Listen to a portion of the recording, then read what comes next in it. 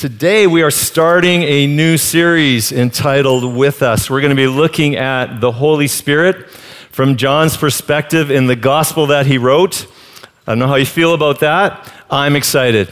In preference to that, many of you know I was a certified financial planner at one time in my past, but what many of you may not know is on the road to get there, I was licensed first with a life insurance company. And so really, if you looked at it from a purely analytical point, although we want to sell investments and do financial planning for people, you could have called me at that time a life insurance salesperson. Whoa, how does that go over for you? Well, when I thought of that label, I had internal pushback at the start because I'd had a bad experience with a life insurance salesperson, and you hear things, and maybe some people misrepresent the industry, but as we were working with the trainer, and he told me some of his own personal experiences about the difference his work had made in real lives, like people when they have an unexpected death in their family, and he could come, and although you can't relieve the suffering and pain, what he was bringing to them would certainly not increase the pain because he's helping take care of some of the financial burden that might have been there otherwise. And as we learned about approaching this part of our financial planning program, to approach it with the needs of the person, not the commission that we might make, and to really care about them and to think about their future and how this was good for them. Instead of running away from it and avoiding it, I began to see that as a good thing. When we hear the term Holy Spirit, many of us will have different perceptions of that and what that means. And for some of us, it's like, oh, I so want to talk about that and welcome that subject. But for others, it is something where you'd want to avoid because maybe you've experienced situations where the Holy Spirit, his activity, what he does, has been misrepresented. And so as we go through this series, it's my hope that we will get really clear from the biblical perspective in the Gospel of John who the Holy Spirit is, what he does, and the role of the Holy Spirit, what that should be in each of our lives. From the Gospel of John, to be clear, also, the Holy Spirit is not John's main subject in his Gospel. But that doesn't mean that the Holy Spirit isn't crucial to what he's talking about. It's like an Academy Award movie that wins Best Picture. Chances are there was a good lead actor and a good lead actress, but that there were also very good people in supporting roles, and they won awards for that. The Holy Spirit is not the main actor, if you will, in John's gospel, but he is absolutely critical to what is going on. Jesus' life does not work without the work of the Holy Spirit, and neither does ours. To put it another way, for personal application, if your life today is not working, what we're going to be talking about the next 5 or 6 weeks, the Holy Spirit, who he is, what he does, could be the answer to you for that your life does work the way that God intended it.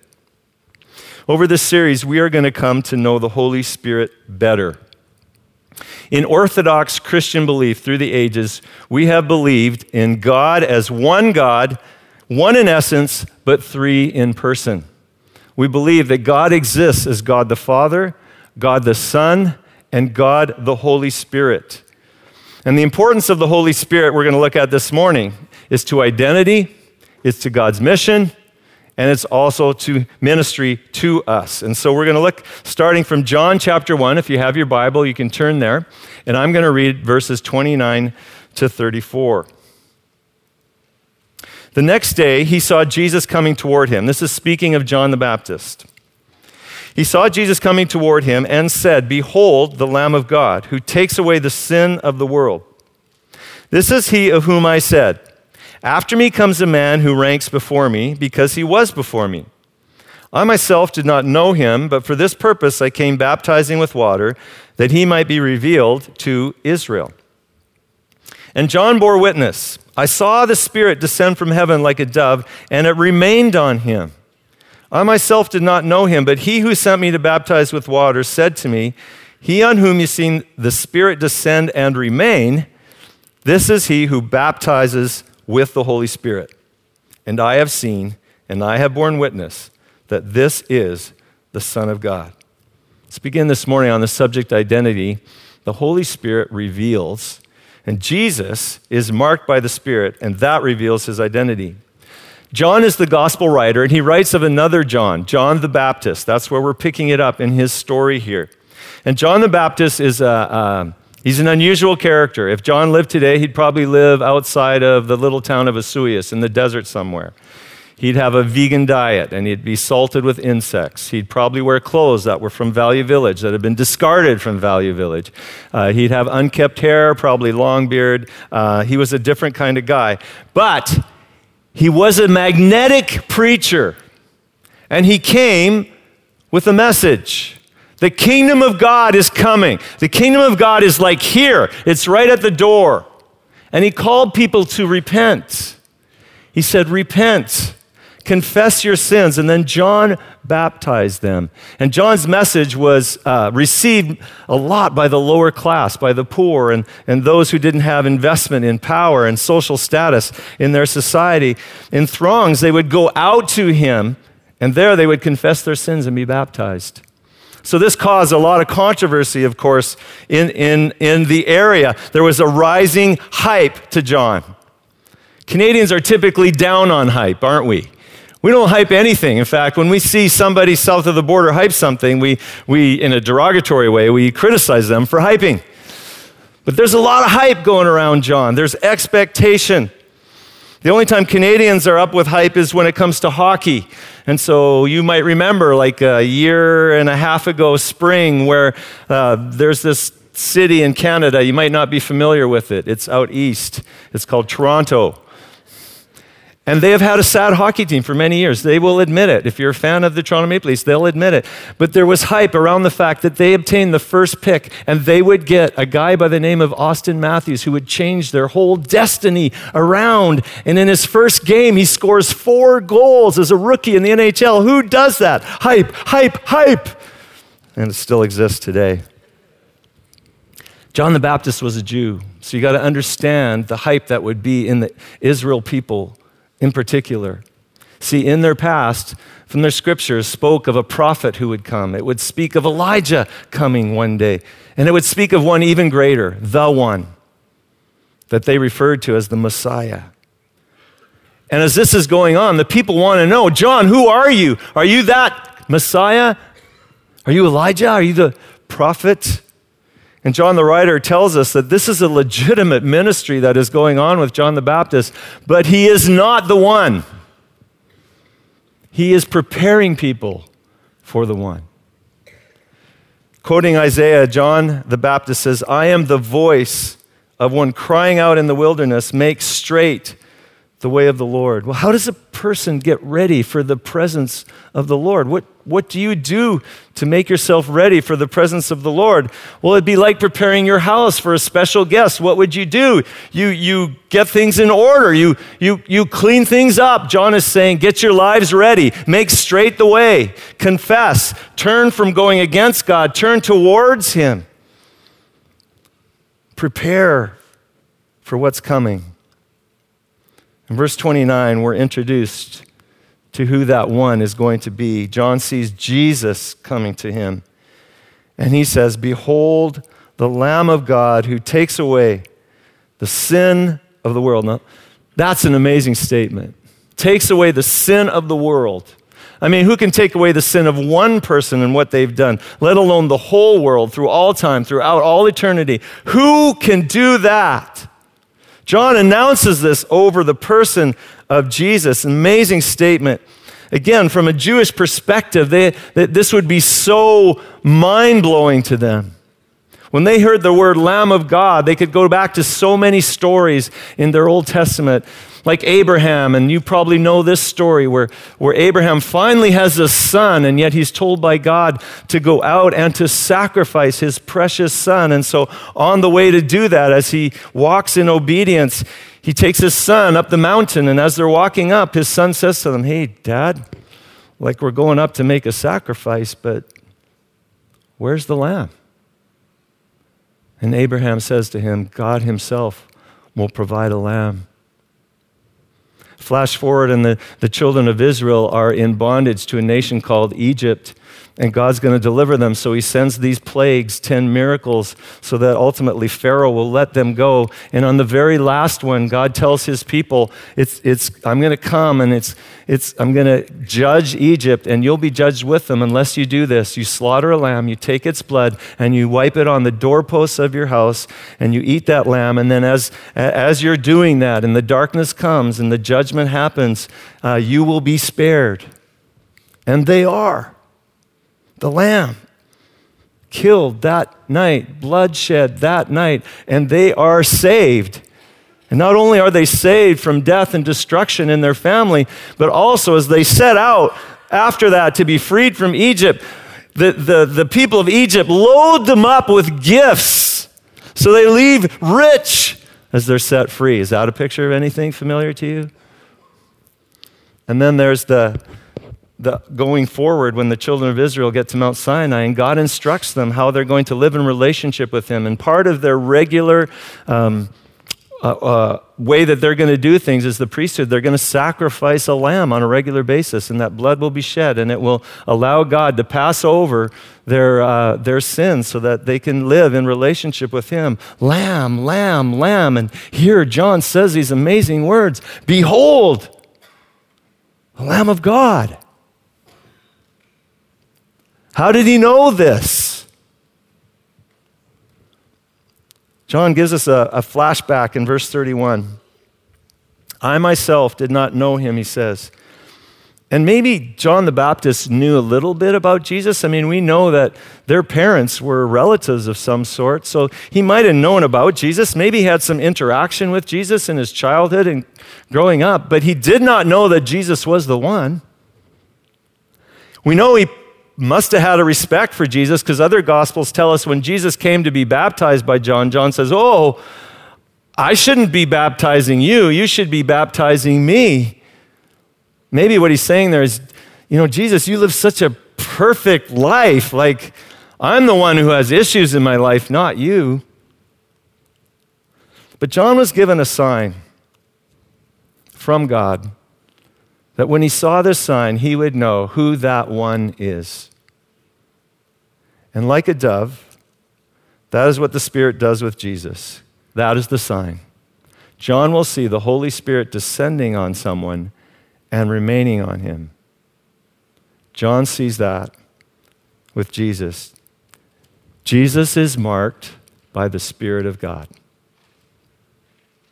And this mark, this presence of the Holy Spirit is not temporal. See, in Old Testament times, we have lots of records where the Holy Spirit came upon a person, and they did something dramatic and miraculous through that power of the Holy Spirit. But this is going to be different.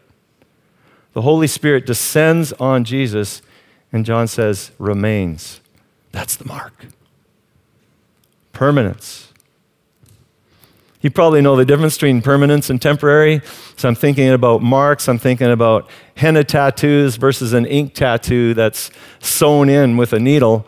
Every once in a while, my daughters, in their relationship with people we know, will get henna done on their hands. And it's if you've never seen it, it's incredible.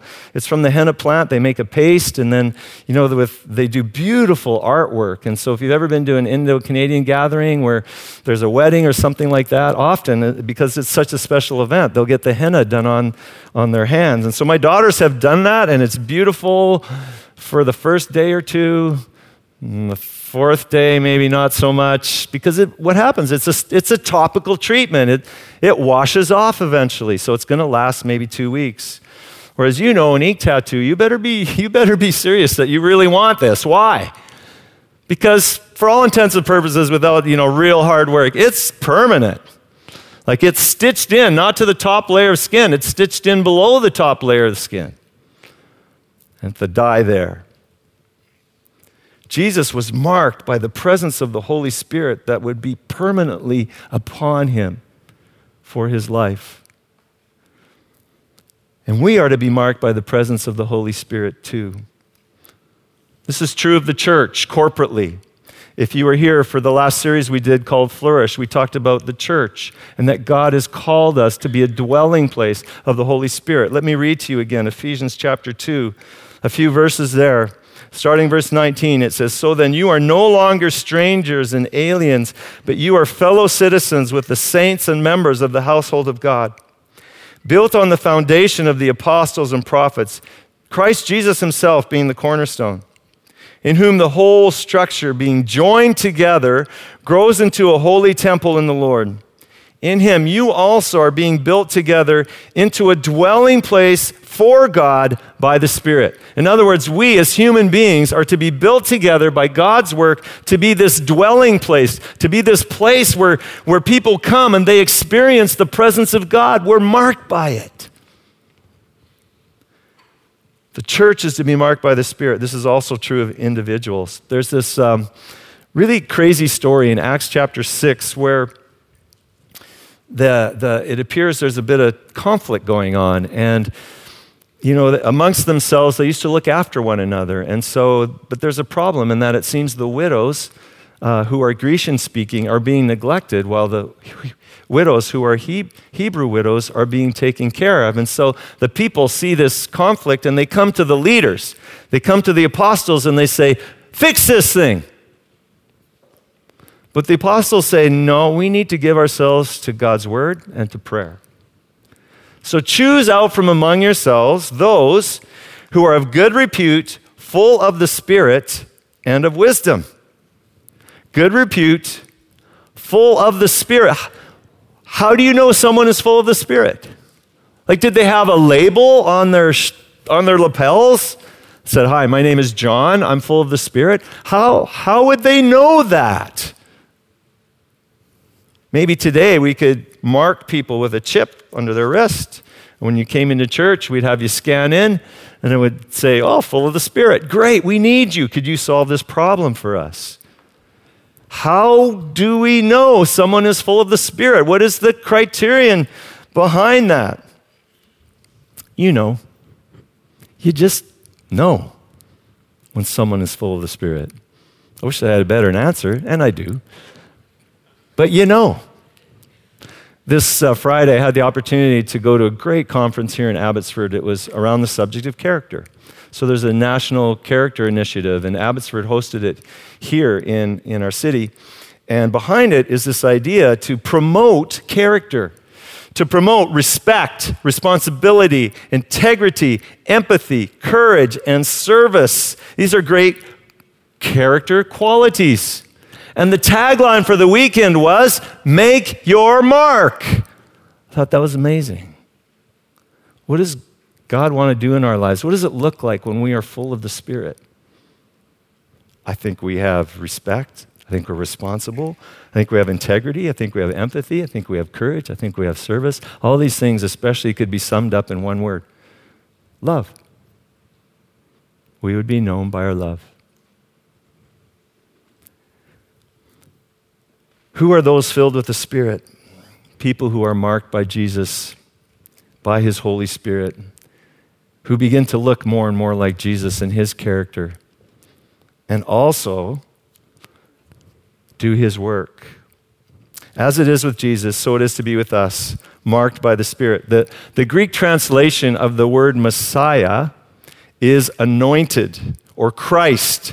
So in Old Testament times, when a person like a king or a prophet or a priest was going to be set aside for their specific calling, they would anoint that person, usually with oil. So they would set him aside with oil, and they were now set aside for the special calling in their life.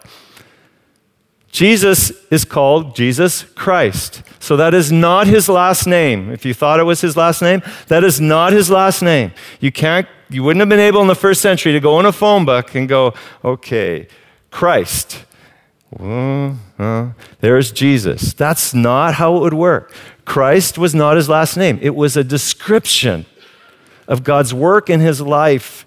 We see this in Acts chapter 10. When we read the description of his ministry, you yourselves know what happened throughout all Judea, beginning from Galilee after the baptism that John proclaimed, how God anointed Jesus. How did God anoint Jesus? With the Holy Spirit and with power. And so Jesus went about doing good and healing all who were oppressed by the devil, for God was with him.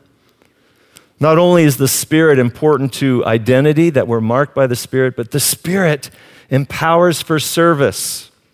If you see from this text in Acts chapter 10, when did the ministry of Jesus begin? His ministry began after this experience. After the Holy Spirit descended and remained upon him is when the ministry of Jesus to touch people, to heal them, to set them free, that's when it began. So, I hope you see the significance of that. You see, when we think of Jesus, so often we think of his divinity. In John chapter 1, at the very beginning, John reminds us of Jesus' divinity. He says, in the beginning was the Word, and the Word was with God, and the Word was God. He's talking about Jesus. Jesus was God, and then he talks about how this Word created the world. And recently we talked about how the power of God's Word to speak into existence the things that we see. This is Jesus. Powerful, divine, God, Jesus. But as we read a little further in John's introduction in John chapter 1, he talks about how Jesus became flesh. He became one of us.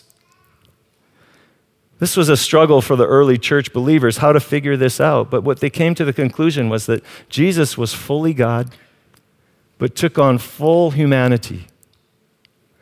This is the Christian understanding as announced to us in the Creed, the Chalcedonian Creed in 451 AD. It says this, we then, following the Holy Fathers with all one consent, teach men to confess one and the same Son, our Lord Jesus Christ, the same perfect in Godhead and also perfect in manhood, truly God and truly man. So we read in Luke chapter 2, where it talks about Jesus as a child. It says, he grew and became strong, filled with wisdom, and the favor of God was upon him. So as a human being, Jesus had to learn all kinds of things. In Philippians 2, it explains to us how this could be so. It talks to us, it says, have this mind among yourselves, which is yours in Christ Jesus, who though he was in the form of God, did not count equality with God a thing to be grasped, but made himself nothing, taking the form of the servant, being born in the likeness of men. In other words, Jesus was God, fully God, but instead of just hanging on to that divinity, he took on humanity and did not access all those things that he could have as he walked on this earth. He walked in his full humanity. And so we read how Jesus was tired. Jesus was hungry. Jesus fell asleep in a boat in a big storm. He must have been exhausted.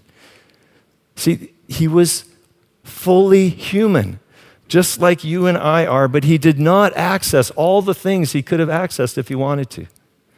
One of the pictures that it doesn't do a very good job of explaining it, but the best I can come up with is it'd be like if you were the CEO of a multi-million-dollar company and you went on a missions trip with your young adults down to Guadalajara with our partnership church there, La Cantera, and as part of their initiative, you go into one of the slum areas to spend a few days sleeping on the street with them and eating the food they eat or don't eat the food they eat and, mingling with the rats and the dogs But as a CEO, you could easily have some great food sent to you. You could easily have them do a helicopter drop with the right bedding and the right pillows because you just miss your pillow so much. But you don't do that. You could, but you don't. Jesus, as he walked on this earth, did not access his divinity, but functioned and operated out of the power and leading of the Holy Spirit. Dan Spade, who's written a book called For Chair Discipling, says this, never less than God, he chose to live his life, never more than man. So what is the significance of that to us? Well, see, if Jesus lived his life as a human being, fully surrendered to the will of the Father, led by the Spirit, empowered by the Spirit, that then is the way we are supposed to live. He has both made a way for that to happen and shown us the way by example. That is how we are supposed to live, in relationship with God, submitting our lives to him, empowered in relationship with the Holy Spirit. And because of that, amazing things can happen. Spader says his greatest grief, probably the greatest grief we bring to the heart of Jesus, is the lack of faith in what he wants to do in and then through us. We underestimate. So we look at the mission of Jesus beyond our grasp, yet over and over we are told to ask and ask and ask again. He says, and I quote, "We can now approach the mission Jesus has given us with great joy and anticipation because we know now, like Jesus in his humanity, that the power is not within us. It's not about what you and I can muster up, but within the resources he has made available to us. Prayer, word, and most importantly, the Holy Spirit." Before the Holy Spirit can work through us, we have to let him work in us. So the last thing we want to look at is ministry, how the Holy Spirit saturates. Isn't it interesting that when John the Baptist recounts the ministry of Jesus, he points to two things. First of all, that Jesus will be the Lamb of God, that he will be the one who takes away our sins. It'll be his work on the cross that would be so crucial to that his blood would be shed for people. But he'd rise from the dead, and so people could put their faith and trust in him, confess their sins, and because of his victory over sin and death, they could be forgiven and live in a right relationship with God the Father. John is pointing to that when he talks about Jesus being the Lamb of God. But look what else he points to here. He will be the one who baptizes in the Holy Spirit. The Holy Spirit will saturate us through the direction of Jesus Christ. It's not just forgiveness and justification, it's empowerment and witness. That is the ministry of Jesus to us. A most familiar verse is Acts chapter 1, verse 8. Jesus says to his disciples, "But you will receive power when the Holy Spirit has come upon you, and you will be my witnesses in Jerusalem and in all Judea and Samaria and to the end of the earth." Jesus will minister to his disciples the Holy Spirit, and when he does, the result of the Spirit's presence will be that they will be witnesses. In other words, they will make clear to other people the identity of Jesus because people need to know who Jesus is. The role and the function of the Holy Spirit empowering his disciples will always point to Jesus. Gordon Smith, who is a professor at Regent College here in Vancouver, has taught, I think, in 5 different universities, colleges, different denominations. But he says one thing that is common in all these denominations that he's interacted with and taught with is when they talk about their experience with the Holy Spirit, he says the stories are all varied to somewhat, but there's a common thread to them, is that people can point to a time or place or an event where they had an encounter with the Holy Spirit.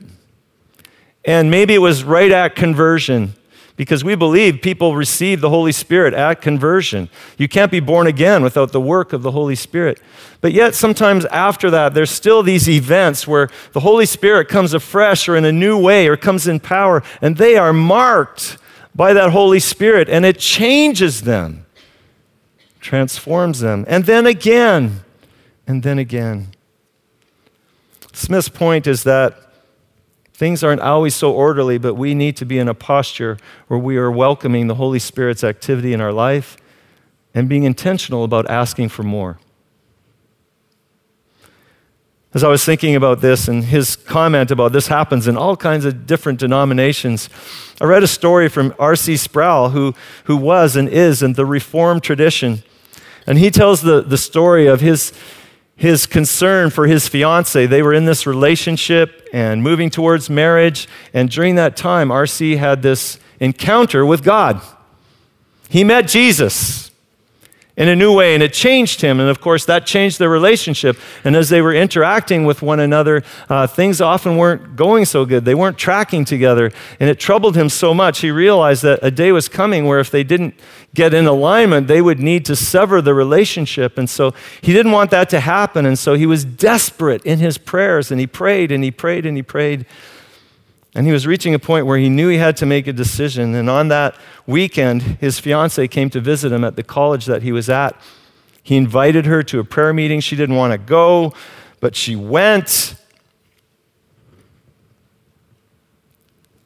And something happened.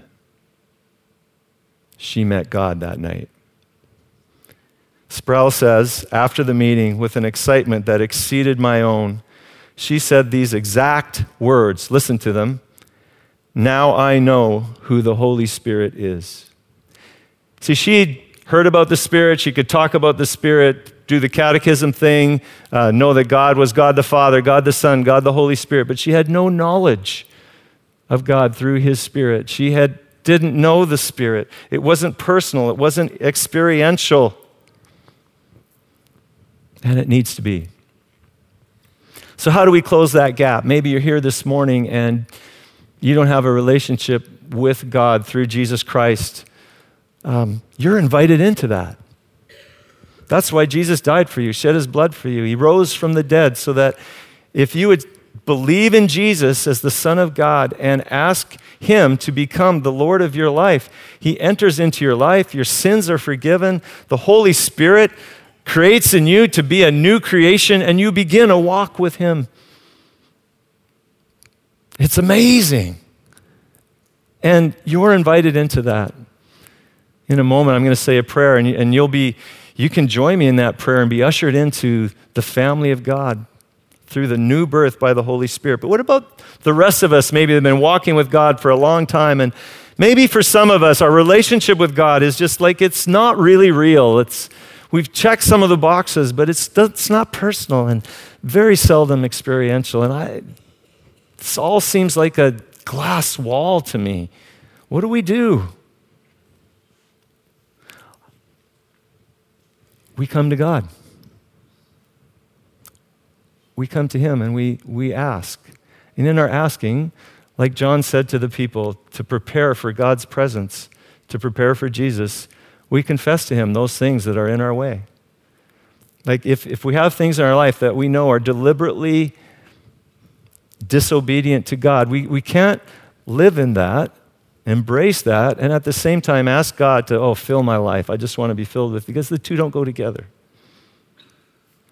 So if there are areas in your life today that you know have been blocking you in your relationship with God, and you are a Christ follower, but it's just been blocking you, the first step is just to confess that before God, knowing that He is faithful and just to forgive us our sins and to cleanse us from all unrighteousness.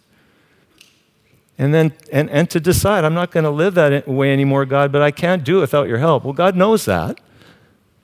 So would you please come and fill me with your Spirit again? This is just how we walk in the Christian faith.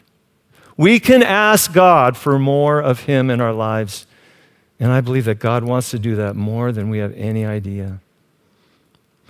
So I'm going to close in prayer, and as we worship, we're going to have people that will be at the wings here to pray with you. If you would like to have them pray with you, like for more of God in your life, we'd like to do that. If we'd like to have prayer around healing, God, we just would love to do that, pray with you in that way. But let me ask you to stand, and let me close in prayer. And if you're here this morning and you don't have a relationship with Jesus, you can just repeat these first words with me, because we're all going to invite God into our lives in a new way. God, I just come before you. I believe that Jesus is the Son of God. I ask you to cleanse me from my sin, wash me clean, fill my life with your presence, empower me to live for your glory. I thank you. I think we can all say amen to that. Amen.